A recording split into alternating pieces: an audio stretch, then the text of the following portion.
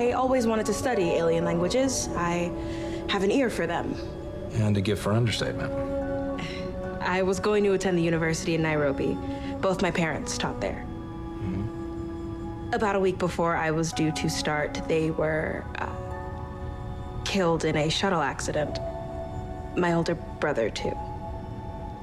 I'm so sorry. After I just couldn't go to campus, their absence was everywhere.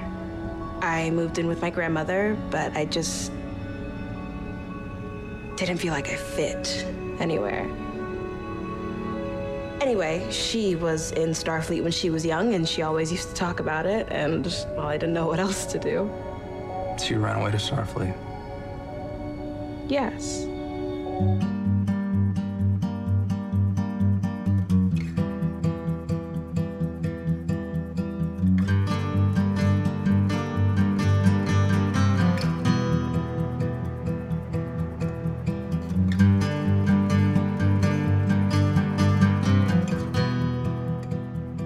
Hello and welcome to Strange New Takes. I'm your host, Nach Karnik, and with me shepherding Mahanit through the galaxy are... Emily Bowen Marlar. And Rudy Kuspaker. Welcome to Strange New Takes. Today we're in our 101st episode, moving forward at warp speed towards the next 100, looking forward to it. This is the second episode of the first season of Strange New Worlds, Children of the Comet. Hey, follow us on social media. We're at Strange New Takes on Facebook, Instagram, and Twitter. You should also tell your friends about us because we're cool, and give us a 5-star rating on Apple Podcasts so more people can find out about us. And this is the part where we warn you that if you don't like seer spoilers, don't listen to this podcast, because we are going to spoil Children of the Comet. We're going to spoil other Star Trek. Usually we also spoil some other random stuff. As much as I want to spoil Top Gun Maverick, I haven't yet watched that movie. It hasn't come out yet, but I'm very excited for it. So as soon as I find out about that one, I'll make sure to spoil it on this podcast too. So ye be warned. All right. We haven't really spoiled the real future yet, though, even though we keep talking about it. Yeah. Predict what's going to happen. One of these days, right? I know crypto is gonna bounce back. Just I know it. I know it in my bones, man. I know it in my bones. Just kidding. Don't buy any crypto. Crypto's a scam. Okay. As Rudy mentioned earlier, today we're gonna recap the second episode of the first season of Strange New Worlds. It's called Children of the Comet. First aired on 12th of May, 2022. It's written by Henry Alonso Myers and Sarah Tarkoff. It's directed by Maya Vervillo. What a great name. Vervilo. Terrific name. Vervillo. Okay.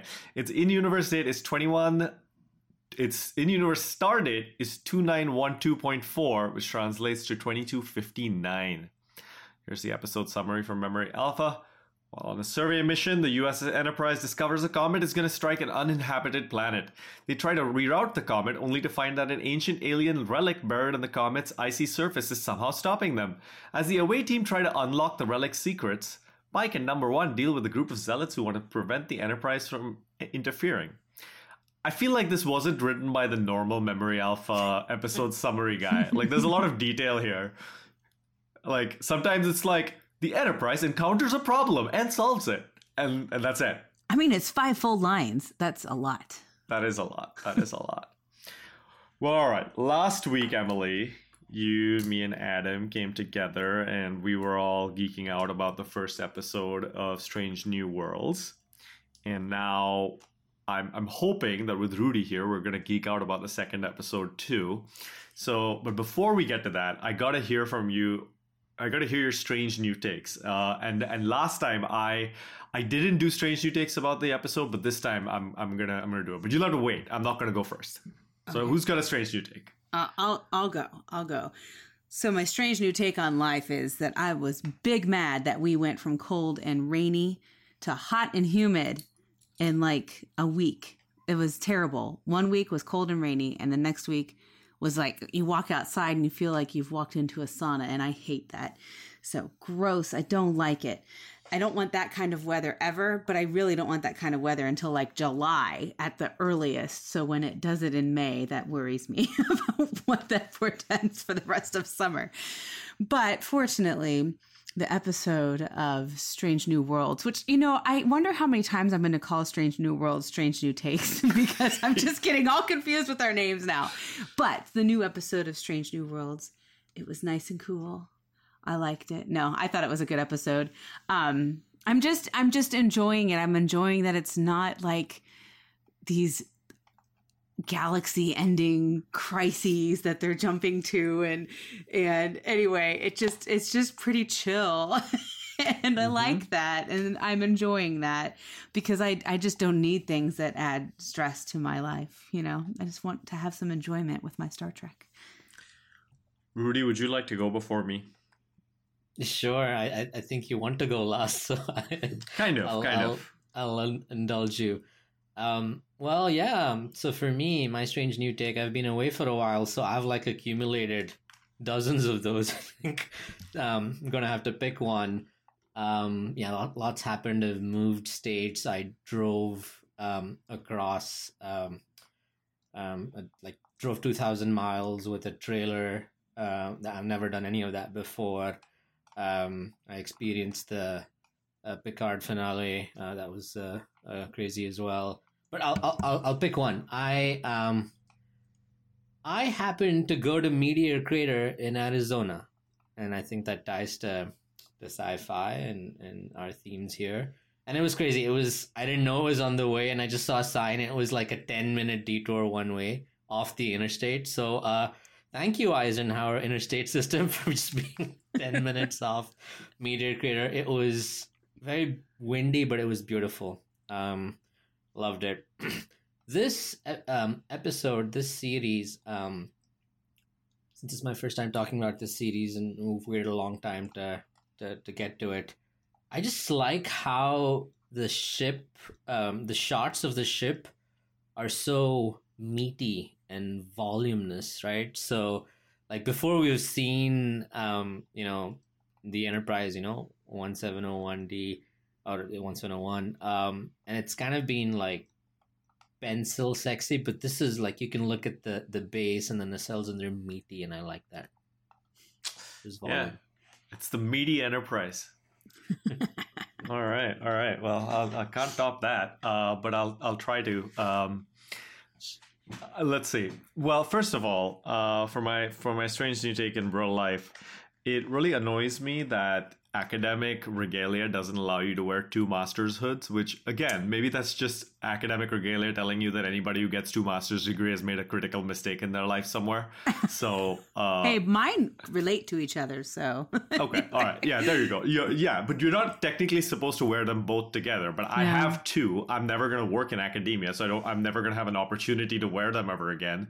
So I want to wear both my hoods, but I can't. And this is all relevant because I graduate in 2 days from a program that I'm in. Anyway, getting to this episode. So I've been trying to understand what it is about Strange New Worlds that kind of has this refreshing quality. You've referred to it, Emily. I'm feeling it. Adam has felt it. Like everybody on the internet has felt it. What is this thing that we were missing? And I think what it is, so I went back to those episodes of Discovery. I didn't watch them, but I just thought back to like, okay, what was it about those episodes when Pike and Spock and Una showed up that made us all really excited for this? And I think it's that these characters are dealing with serious issues, but they don't always have serious conversations. And the stakes in their interpersonal relationships don't feel very high. So it's not like, there's some melodramatic stuff happening or like this conflict is going to boil over any minute. They're just charismatic people kind of having fun in space, solving problems. And when I think back to TNG and I think back to Voyager, the 2 most episodic maybe Star Treks that we've had since the original series, I feel like both of those shows also had that, where like you could have some problems maybe between characters, but most of the time there's just this kind of witty repartee, if you will. And they came across some alien species and some hijinks happened, and so I think that's what I've been missing. And it's not like Lower Decks where it's just hilarious all the time. There's actual serious stuff to be dealt with. So that's my take, or that's my strange new take, if you will, on what Strange New Worlds brings to the table. That's a little bit distinct. I don't know if you'll agree or disagree. Why don't we just jump off of that? Now that we've got 2 episodes worth of kind of atmosphere on Strange New Worlds, why don't you tell me about your general views about the show and kind of how it's feeling to you guys as a whole? It's I'll go first if that's okay. Mm-hmm. Yeah, it's yeah. Definitely refreshing as compared to the other 2 treks most recently running. The episodic aspect, I think, gives everybody a little less stress and pressure about, as you said, Emily, trying to find some huge, big, bad thing that's developing over an arc. And then there's pressure to try and get that right. And then there's pressure to try and close that out right. With the episodic approach, that pressure is just not there. And then these characters are familiar to us, I think, in a way, and we probably felt that with Picard initially in the first season. We've not seen them for a while, right? So there's that, you're meeting people that you saw in a series a while back. So there's that benefit. It's probably going to be short-lived because, it just happens at the beginning. I do get the wit side of it. I think that's nice. I do feel Notch the Voyager and TNG, and maybe I'm biased, did it at much more measured intervals, and it was internal. The wit for Strange New Worlds I think has a bit of a TOS flavor to it, right? Like it's in relation to first, like in contacting species, and it's quick retort in pressure situations and things like that. Like there's one shot where Pike like stumbles over, and I actually feel that's like an homage to like how they used to stumble over when they got shot in TOS, right? Like weirdly over the side. Yeah, let's see how it goes. It's definitely refreshing.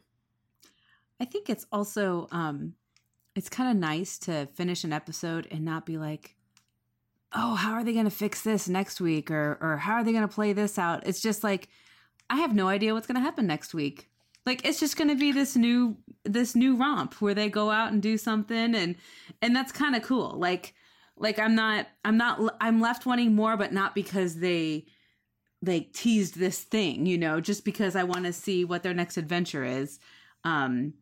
And like what you were saying, Rudy, I think that takes a lot of pressure off because there isn't the need to tie it up correctly or the way people are anticipating. Because when you have these long season arcs, people start wrapping it up in their minds or figuring out how it's going to resolve, and that no one's going to be happy because it's just not, it's already been done, but we're all trying to figure out how they're going to do it, and it's just not going to happen the way we're anticipating it. But and I also just, I was thinking well, this kind of gets into the episode, but I like the way the characters interact because you can tell they all know each other. They aren't just getting to know each other. We've been dropped into the middle of their mission.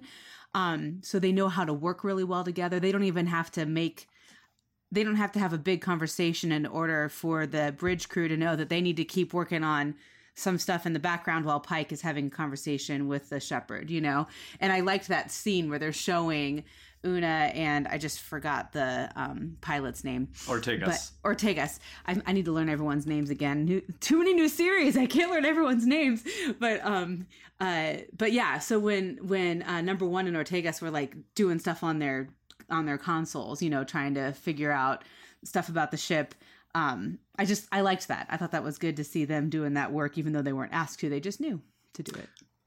And I like how, so far at least, some of the overriding themes of Pike's accident, Uhura being in Starfleet, they've dropped these things that are clearly going to be touched on later in some way, obviously.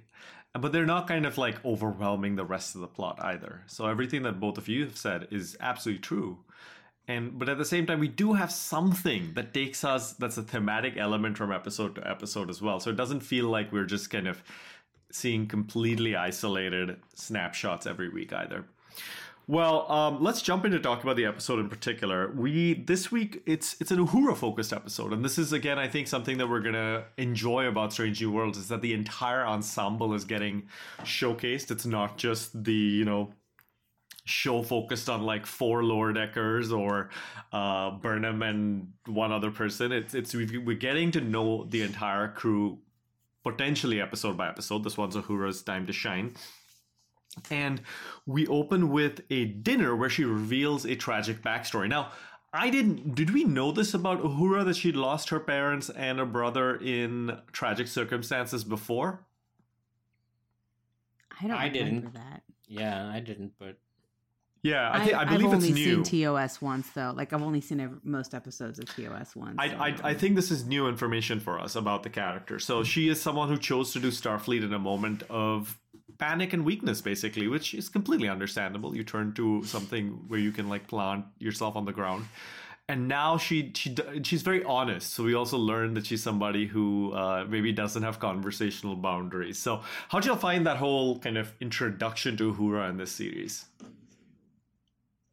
I liked watching how the other people in the room received the news too. Like it just was I don't know. I thought it was a good bit of, because she is kind of disarmingly honest, I think. No one was expecting that to be what she said. And so it just kind of like, oh, wow. So we're going here, but it wasn't Were you expecting at one point for her to be said, and yes, and for a while I spent some time with the Kawat Malat, and I'm also Spock's sister. Yeah, pretty much. No, but it was, yeah, I don't know. I just liked the way the scene kind of played out. And I also really enjoyed her, I hear you speak 12 languages, 37. I just thought that was, but yeah, I like what they're doing with her character. Do y'all remember how many languages Hoshi Sato spoke? I think it was also in the dozens. That came to mind when she said no, and I think 22 of those were like local tribe dialects or something like that. So if you do the math, like another 15 were outside of that area or alien languages. But I mean, going back to Uhura, that's such a powerful character in Trek lore, right? All the way back to Nichelle Nichols and the first kiss, interracial kiss on TV, I think a long while back, and then what she did for NASA and science, in terms of getting girls and women involved in the early 80s. I don't know actually if it had anything like, did they do it as a part of the whole Sally Ride, first American woman in space push, or her involvement actually helped push that forward? I don't recall, but it was all around the same time. And then, so it's definitely a very powerful role. And then going to your point, Notch, on the background, I was also caught by surprise. I think she got hazed a lot before, right? 3-4 instances, and maybe it was a reaction. I like how they went into the depths of her background. I mean, maybe I'm wrong, but I've only seen that happen to an extent in Enterprise, where they have episodes about main crew characters and really go into their background. And that's the one I remember. So I like that, and it's a style that I think has been carried out by some good sci-fi writers in the past as well. The Arthur C. Clarke books, especially the Rama series. So I like that depth. I hope they stay with it and give it some authenticity and additional depth. And I love captain dinner scenes, right? Like group captain dinner scenes, like the whole Cisco thing. And did it happen in? The Enterprise ones were a little more formal, right? With the chef and the cook. The one that we had with Pike he was cooking, and so it was very very homage like the Cisco situation on Deep Space Nine.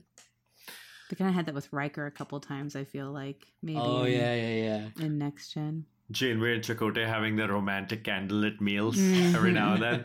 Which, I mean, it is, I think, very much in keeping with Pike's character that he would be this kind of... I mean, okay, cards on the table. Pike is a very traditional sci-fi male lead. He's Totally. just perfect. He's handsome. He's charismatic. He is the least woke character in terms of characterization. I don't mean that he's anti-woke. I mean, he's just not like he's a handsome white dude who's charismatic. Everybody likes him and he's perfect. Like it's very basic. Let's put it that way.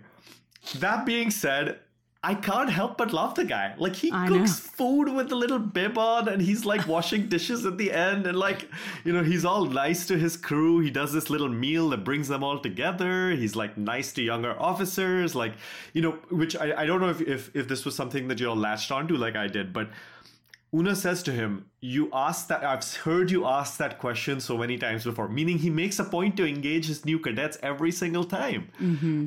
It's, I just love that. He's endearing. He is. It is. And I just love that element of the character and the depth that gives us about who he is as a person, which then makes the amount that he's tortured by his impending death, I think, even more it raises the kind of tragedy of that in my head a little bit even more, because you can see how wonderful he is. And then he's going headlong into this fate where he's going to be, disfigured and live a very unhappy life after that. So potentially, at least he thinks he will. We don't know exactly how he's feeling inside that chair later. Were any of you getting hints of Kirk? There were a few. Yeah. There were a couple of lines like for sure facial expressions that he made that I'm like, oh, he's doing Kirk better than William Shatner. But but just like that. Anyway, I think he'll probably end up being more quote unquote woke than Kirk. That's what they're trying to go for. But I don't know if we've tried this before, but more woke than original Pike too. Anyway, I just can't get used to a woman on the bridge. you know, like come on. That was a line for 1960s audiences. It's so like those are the things that sometimes we just need to take a look at when it was made and who they're talking to, and just move on. Terrible. Sorry, I interrupted you though. No. It's a good call out. I don't know if we've done this before, or it's been done on the internet, but I'm almost like every new captain that comes about, maybe it's an interesting exercise to see how much percentage of another captain that's come before they have. I think this guy's like, you have the Cisco cooking 5-10%. Yeah. You have a lot of Kirk. I think that's the dominant personality in him. A little bit self-conscious about the future. I don't know if that connects to anybody in particular, but yeah, I think Kirk is the dominant personality. I think personality. He connects with his crew like Janeway does. I think Janeway was the one who brought her crew together, and I think he has that quality of him. I think Archer also had a similar quality, but both Archer and Picard, I feel like, were a little bit more standoffish from their lower crew members. Whereas Cisco and Janeway were a little more interactive with their Yes, absolutely. One other thing I wanted to quick point out before we move off the dinner scene is that it's adorable to watch Una and Pike wash dishes after the party and have a little chit chat. Someone on the talk thread on our Star Trek was like, "Why can't they just use like the antimatter cleaners or whatever? Why are they washing dishes?" And it's like, dude, just go with it. Exactly. None of this matters when the show is good. And this is the thing I was saying last week, by the way, which is that when a show is good, people set aside a lot of inconsistencies and stuff aside. Like, why are they using water to wash dishes? Why don't they just make them disappear? Anyway, the point is, while they were doing that, though, did either of you feel like Una really looks a little bit like the sex buddy that Pike had in the previous episode? Like, it feels like he's kind of picked out at least a casual partner. We don't know how serious him and Captain Battle, that's the name of the character played by Melanie Scrofano, in the first episode. She kind of looks like Una, in my opinion, and I don't know if y'all caught on to that at all. I didn't think about it really, but yeah, neither did I. I mean, so she was his first officer before, and he was like in that rut in his little cabin in the season pilot, and her being captured was one of the main drivers to have him get out of it. But I think, I think he was, his officer before, and he was like in that rut in his little cabin in the season pilot, and her being captured was one of the main drivers to have him get out of it. But I think I don't know. Are you trying to say that there might be like a love triangle or something happening, or does he have a type, or is that what you're getting at, Naj? That is what I was getting at. I just saw like they both wear yellow shirts and they have like darker hair and they're like strong women who, tell him what to do and can ask him probing psychological questions. And so I found shades of very similar things in both of their characters. And I was just wondering if this... Yeah, it's going to be interesting to see how platonic they maintain this Una Pike thing. And I'm not saying I'm not shipping them. I don't really care in that sense. But it was just an interesting casting choice at least for Captain Battle, in my opinion. But to keep going down the show, so basically this leads, the dinner scene kind of leads us into the kind of quandary of the week, which is that there's this comet that's going to hit the planet. We have a away team, and it's Uhura's first away mission. I think instead of getting very granular here, let's take some broad swaths of what happens down on the comet, and then some broad swaths about that whole Shepard situation. Number one, right off the bat, let's just get this over with. You were talking, Rudy, about how Pike is like Kirk. Samuel Kirk is like a discount James T. Kirk. He's like, let's do some crazy things. I'm just going to be a loose cannon and do whatever the heck I want. Travis was like, what kind of idiot goes up and touches some alien artifact that Yeah, right. And we get the classic Samuel Kirk lying on the ground, unconscious callback to his death scene in TOS. Yeah. I did turn to Travis and say, he's not going to be dead, though, because he dies later. So. yeah, exactly. I know the stakes aren't too high. So what y'all think about the whole Comet away mission situation? I mean, going back a step even before that, like, nascent civilization, comet endangering it. These are really likable plots, right? For sci-fi in general, forget Star Trek. So I was hooked. Uhura's first mission, away mission. I don't know. That part always gets me. I think we've seen it a few times in different series as well, in Discovery maybe. I always feel that, okay, your odds of getting into the academy are 1 in 1,000 or more than that, and then there's so much training. I feel like these people should be like mechanically, almost mechanically comfortable with doing this stuff before it's like a true actual mission. What do y'all think about that? That was the only thing that kind of caught me off guard. Were you meaning that, like, she should have been more prepared because she did get into the academy and had gone through that training, so she shouldn't have been as apprehensive, or? Yeah, or like she was unsure of her first away mission, right, and or like suited mission and stuff like that. There was somebody else in the past as well. I don't know who it was. Was it Worf? Yeah, it was Worf, right? In First Contact, he was feeling queasy. Doing the spacewalk.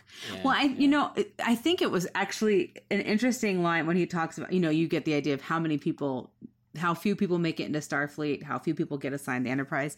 That can explain how the heroes of our Star Trek shows can solve all these unsolvable problems so quickly, because they are like way beyond. None of us could get into Starfleet, in other words. So they're all way smarter on a whole bunch of levels. I think self-doubt and imposter syndrome is something that is not it's not something that training can always compensate for, especially when it's life or death circumstances at stake. So to me, it was more kind of that than a lack of preparation on Uhura's part. I think it also showed us that someone who's very confident and very competent can have those moments as well. So it worked for me, I guess. I think the kind of element of this, we've got to decipher the alien language, and it speaks in song. I didn't really connect with that until I realized that TOS had established Uhura as a bit of a singer and someone who likes music. Mm-hmm. So I think that made a lot of sense that way. But it was not something I connected with initially just on its own. It reminded me of the Prodigy episode when they had the it obviously wasn't the same species, but they had those things hanging from the like some sort of gem things that were hanging. The crystals, yeah, the crystals. Yeah. Similar acoustically different ways of speaking. We've seen this in Trek before. Rudy, you were saying something? Yeah, it actually reminded. I know nothing of music, so octaves and tones and all of that, but it actually reminded me of the contact situation in Close Encounters of the Third Kind, with those tones that ding ding ding ding, that kind of stuff, right? So I actually felt it was the same notes, but I don't know if that's true. So music is math, and math is the simplest way to communicate. So that was nice, yeah. Well, it's kind of one of those, like, it's just cool. Music is something that can transcend other difficulties in communication, like even in human beings. Like if you have Alzheimer's patients or people who are suffering with various kinds of dementia, sometimes you can reach them through music in ways that you can't when you're speaking with them, or they may forget everything else but remember tunes that they heard when they were younger, or so that's like, they use a lot of music therapy to help people, kind of not necessarily breakthroughs, but just kind of to be able to reach to people that otherwise are unreachable. So that's kind of cool, if you think of it that way. One other quick thing before we go to break here, which is that we saw 2 strange new worlds this episode. We saw the little village on the surface with the aliens, and then you saw the comet. And I thought both of those were sparse but still beautifully designed settings for our episode. And I just wanted to see if y'all had any comments regarding those two. The alien almost or the comet almost looked like a Faberge egg. That's what it reminded me. I thought it was going to be somehow that it was a nursery or something. Anyway, but that obviously that's not the direction they went, but I wondered, because of that egg shape, I wondered if that had something to do. Like, I thought maybe like all these little babies were going to burst out after Samuel Kirk touched the egg. It becomes Jurassic Park, basically. Exactly. Yeah. Or Alien series. Yeah. Something gross like that. Yeah. I was so glad that the upcoming civilization on the planet didn't start drawing like an Enterprise vessel on the sand. I was like, yeah, we've had enough contamination. It did kind of look like the species from Star Trek Beyond, didn't it? Yeah. Well, and they were like, sorry, go ahead. I was saying that they were looking up in awe, and every time they looked up in awe, first time they got me, I was like, oh my god, is that the ship? Second time I was like, it could be the comet, but maybe it's the ship. So I was so happy that there was no contamination. I had the exact same thought. Oh, yeah, so that was exactly what I was going to say. I was like, because I think they were kind of teasing that maybe it was going to be the ship, but it was always the comet. Yeah. Because that happened in the first episode, right? Like, exactly. Mm-hmm. Yeah. They explicitly used the ship to scare the Kylie people into submission. Well, not quite, but you know what I mean.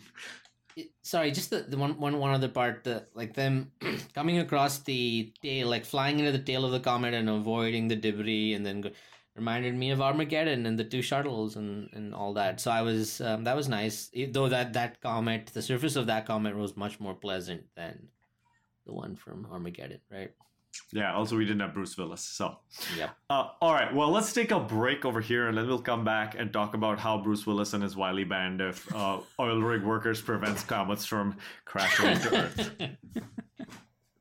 A little piece of ice and dust roaming through space brings life. I bet you not one of us could have predicted how. I'll give you that. So just because you receive a message from the future doesn't mean you understand it. We're not talking about the comet anymore, are we?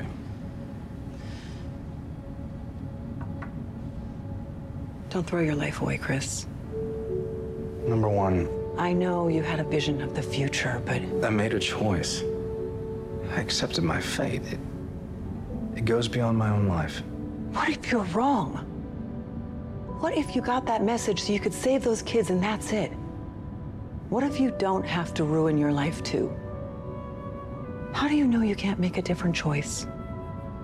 One that saves all of you. What if your fate is what you make it? Welcome back to Strange New Takes, where we haven't had much of a break at all. Sometimes, dear listener, I say we're going to break, and then we come straight back in, and that's what happened today. So, no witty repartee about whatever we were talking about in the break, because it was nothing. It's nothing that we talked about in the break. I was kidding about talking about Armageddon some more. I always liked Deep Impact more as a movie, by the way. Those two came out at the same time, same plot. Better movie than Armageddon, in my opinion. But returning back to Children of the Comet, the other core element of the show was our friends, the Good Shepherds, or the Shepherds, who are shepherding the Mahanit, which, Rudy, you and I both know what Maha means as a prefix in Indian languages. Did you get like Hindu deity vibes from the word Mahanit? I didn't. I was thrown off by the apostrophe in the subtitles. I was like, because there's no apostrophe in Maha in Hindi, right? So I didn't catch that. I felt I don't know. They were kind of like calm zealots, right? They were shooting and all, but the dude was like, every time he was poked at by Pike, he still held it together. Mm-hmm. But before you go off too far away from this, I just want to reference that Maha, M-A-H-A, means over. So Maharaja means like the over king, or like Mahadeva means like the god who is above the others. So like Mahanit is the ultimate arbiter as such. And so that's why I was referencing that. But yeah, it's I mean, these zealots did have like extremely powerful weapons, so they knew that anything that was coming at them, they could like kind of take it out. So,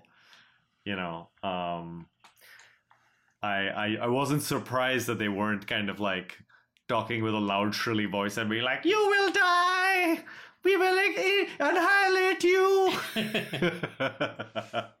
Yeah. I guess you're right. And again, I won't jump too far ahead, but they kind of seem slow and I guess over thousands of years you don't quite question your Mahanit comets and try and learn more about them, but it was kind of funny that they hadn't quite figured out anything about the comet and how to communicate with it, and it just happened through this chance encounter. Also, like, I don't know, in sci-fi, the term shepherd has always carried a positive connotation, at least in my memory, like, shepherd from Firefly. And this was kind of a letdown.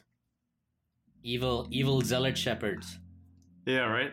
Did you notice their head kind of like expanding and contracting as they talked? The character design on the shepherds was kind of interesting. I didn't. I was intrigued by the apex cone kind of thing that they had, and then they had some like lines as well, or some, I don't know if those were like actual skin tones or religious markings. He had a beard, right? Like there was a beard there at the bottom. Yeah, it was, and I wouldn't be surprised if this was entirely an animated character. Like, obviously, I don't know if they had an actor play the character or not, but like, they didn't show us any other, which is like, this is like classic TNG, right? Like, there's an entire ship full of people, but you just see like one dude sitting in a chair with some like little background behind them, and we never see anything else of the alien ship. I also like the design of the ship, by the way. Did y'all like the Shepherd ship? Yeah, it was cool. Go ahead. This could be the whole episode. No, I just thought it looked cool. But did you all, I had to step away because there was commotion in my house. But did you all talk about, like, there seemed to be some weird filter or something? Yes. Okay. Yes. But yeah, and I also thought that the didn't look exactly like, there just seemed to be hints of similarities between the alien species on the ground and the shepherd, I thought. Really? I did not notice that. Interesting. And I think it could have just been like the skin color had that kind of blue-gray kind of, anyway. And so I just thought it was interesting that it would be, because then my first instinct when I saw the shepherd was like, oh, could this be some kind of warring faction? and the comet is actually a weapon. And anyway, so I had those kinds of thoughts. You actually triggered a memory for me as well. So I didn't find similarity. I actually felt that the dude looked like Megamind's dad or something. But and the spaceship looked funny. It looked like a space station on its side. But it now, it kind of reminds me of that TNG episode where, Wesley goes and like damages some flowers and then is going to be sentenced to death, right? Or something like that. And then there's like these overlord out of phase aliens, right? And they're in like a space station kind of thing, which is like a vertical version. But outside of that, just Megamind's dad.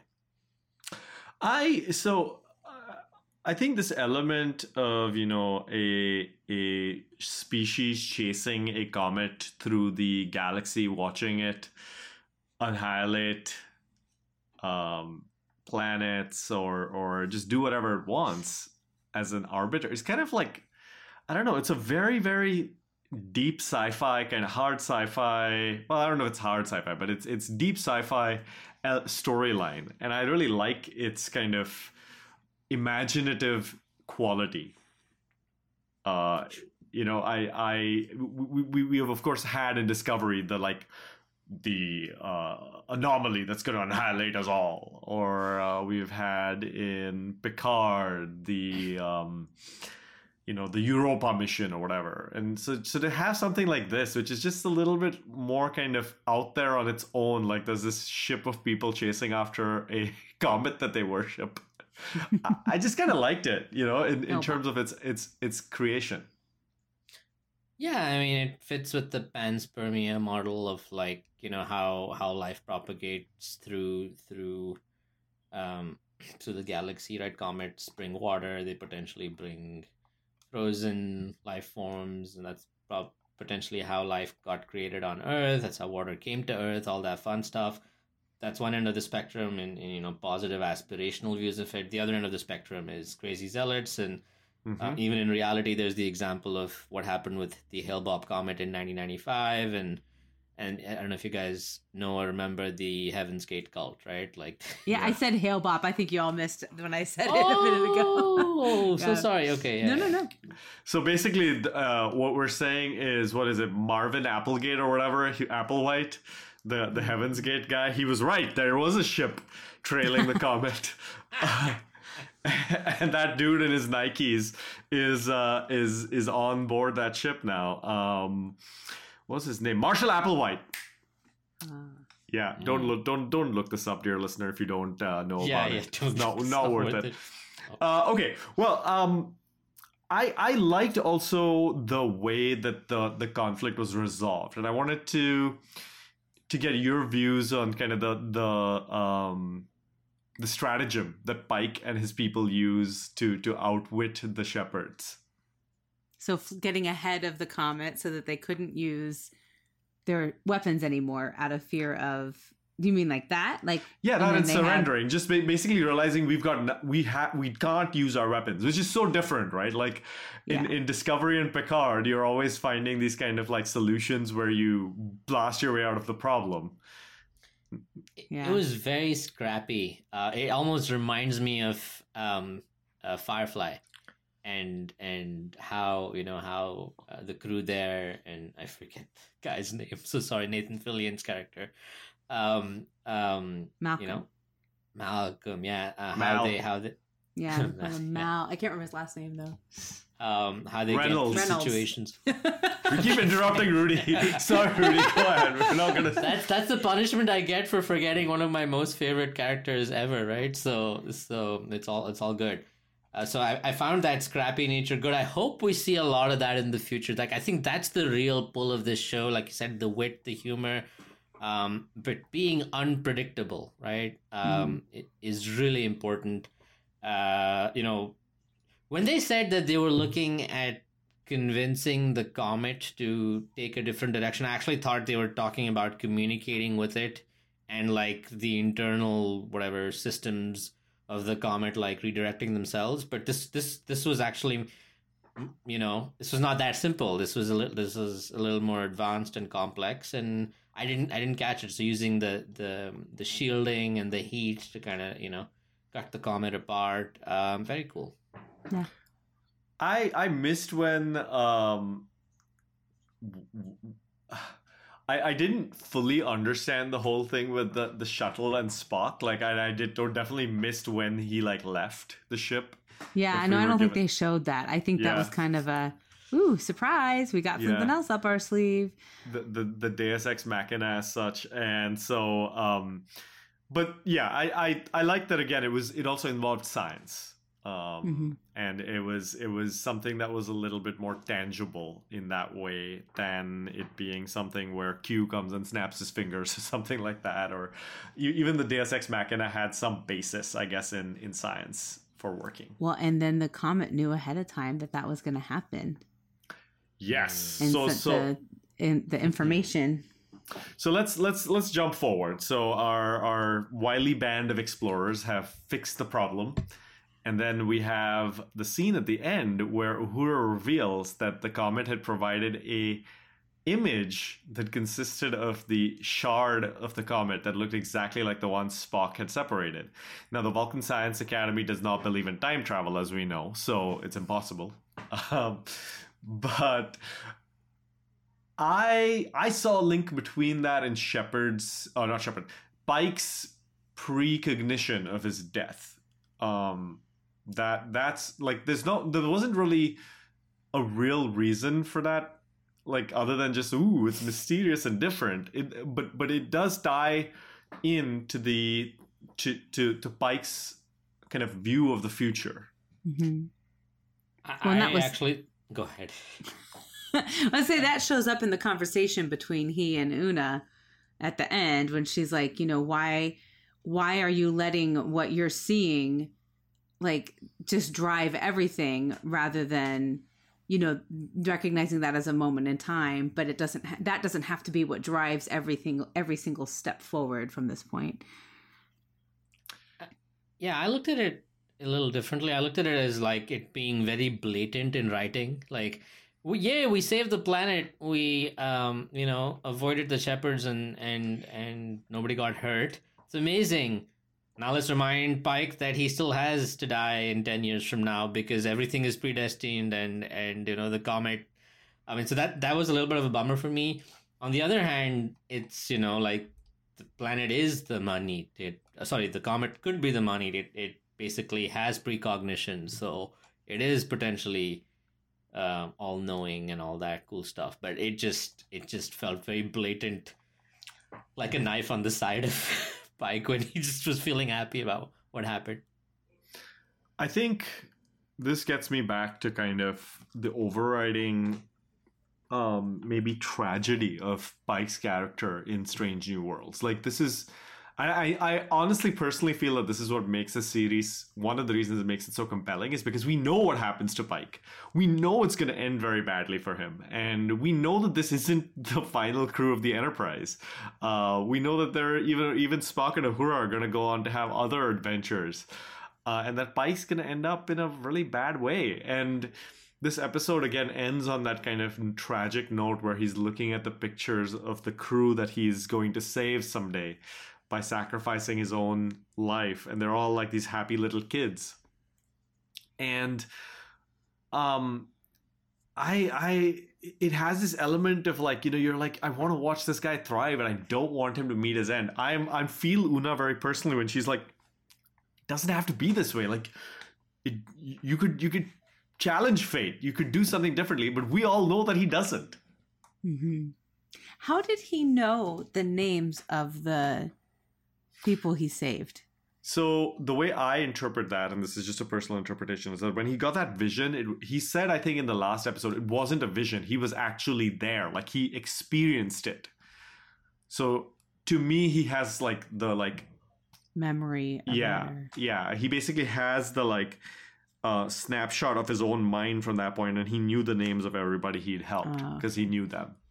But that makes it a little more complicated because it almost feels like since it's not like he was talking to them and getting to know their names in that memory slice, right? It's like he had the memories of what came before, like he knew them from before, which means that he has the knowledge of he potentially has the knowledge of how events lead up to that point as well as they come closer and closer, right? So this is a 5-year mission.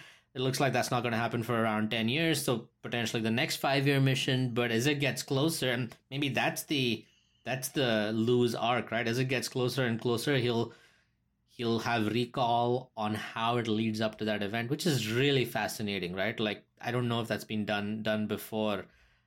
Impending doom, and it's not a fair battle, but it's almost like dealing with a terminal disease, even, right? Like, it's coming, and how do you deal with your life in between? And this is not like other Star Trek plots like Year of Hell or other kind of tragic Star Trek plots where basically they're able to, like, inner light. They're able to, like, at the end be like, and everything's okay, surprise, we fixed it, it's fine. No, it's gonna happen. And I think it strings us as the viewer along. You're just wishing and hoping it's not gonna happen, but it is. And it's, I don't know, the complexity of emotions I feel in all of those scenes with him having his inner turmoil is something that's compelling to me about this show. And we have precog, right? So, for example, we know what happens to Sam Kirk. We know what happens to Spock and Uhura. We know what happens to Pike. But we're also intrigued about what will happen to Ortegas and La'an and people like that, right? Will they go down in history? Will they have a fiery end? Will they go to the 29th century or the 31st century? And Pike sends even more people to the future. I'm sorry, we can't have you appear in the next show, so we have to send you. Anything's possible. Just final notes here. I hope we're not going to go into the Uhura Spock romance that we got in 2009. I hope that stuff about girlfriend was kind of like just some weird stuff that was in there for its own sake, and it's kind of strange. I guess everyone has to be in love with Spock. I don't know. Yeah, right. Also flirty Nurse Chapel. Interesting characterization. Also excited to see Hemmer for the first time. We got very little about him, but apparently his species has extrasensory perception in interesting ways, so we'll get more of that.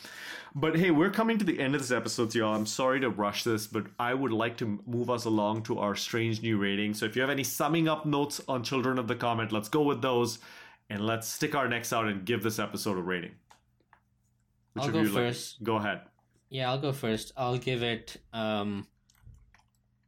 8 splitting omniscient comets out of 10. I know that's a lot to write now. Sorry. I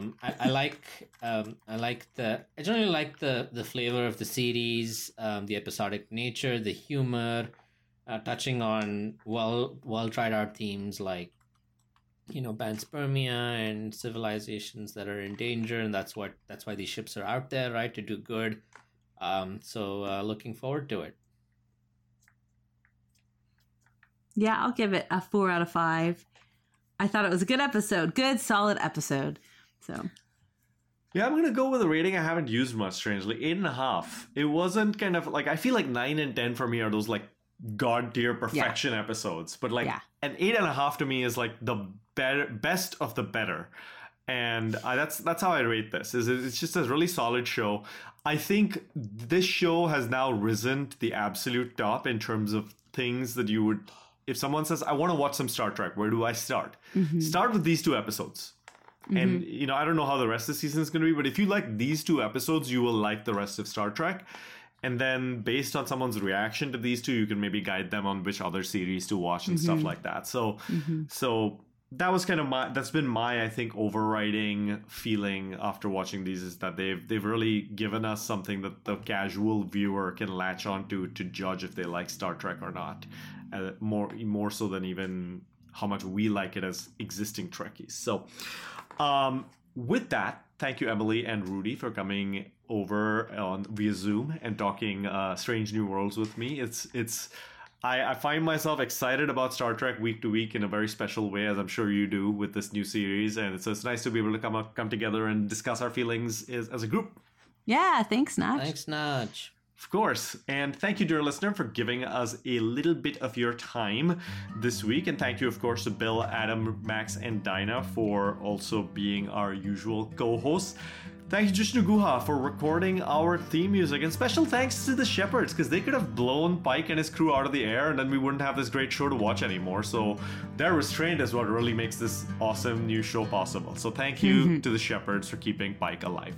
All right, everybody, we'll see you next week. Bye-bye. Bye. Bye.